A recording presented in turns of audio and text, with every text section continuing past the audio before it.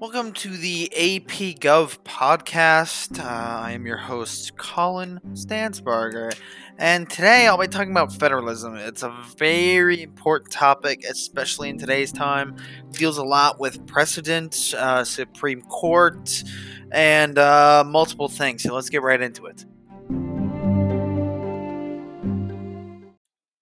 I think an important thing to note when we're talking about federalism is that we didn't always used to have this republic. We had the Articles of Confederation, which established a lot of state freedoms, but as we go to the other side and self correct ourselves, sometimes we get caught up and think, hey, we need more federal power, which in reality we don't. So, a lot of federalism is trying to figure out the difference between or a good balance between state powers and federal powers. So that's what all of this is about is state powers, federal powers. Also, probably the most notable thing that came out of federalism in this big debate was the 13th Amendment, which, if you don't know already, is the abolition of slavery, which is the probably the most important amendment of them all.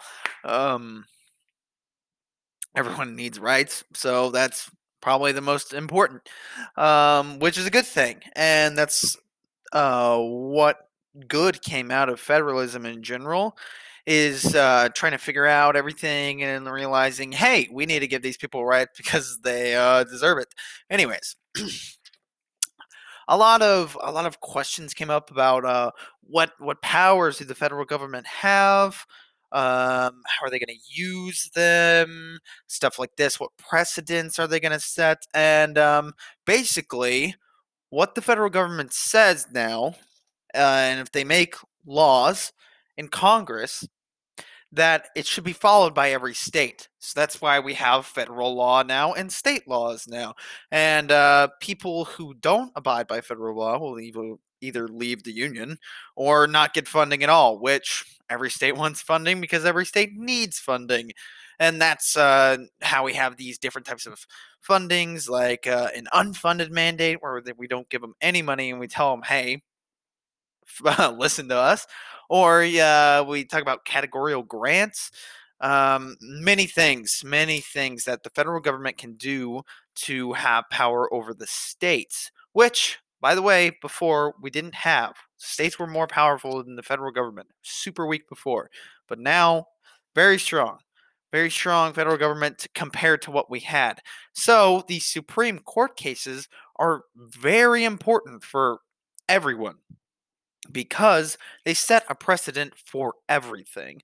Um, Take Gonzalez versus Reich, the Supreme Court case, right? It was about medical marijuana. And that set a precedent for the entire United States. It was a huge topic. I remember learning about it in middle school. Crazy topic. Crazy, crazy, crazy, crazy. Anyways, the point of federalism is to decide whether or not how much federal government power do we need, and it's that balance in between. So there you go. That's federalism, and I will see you in the next AP Government podcast.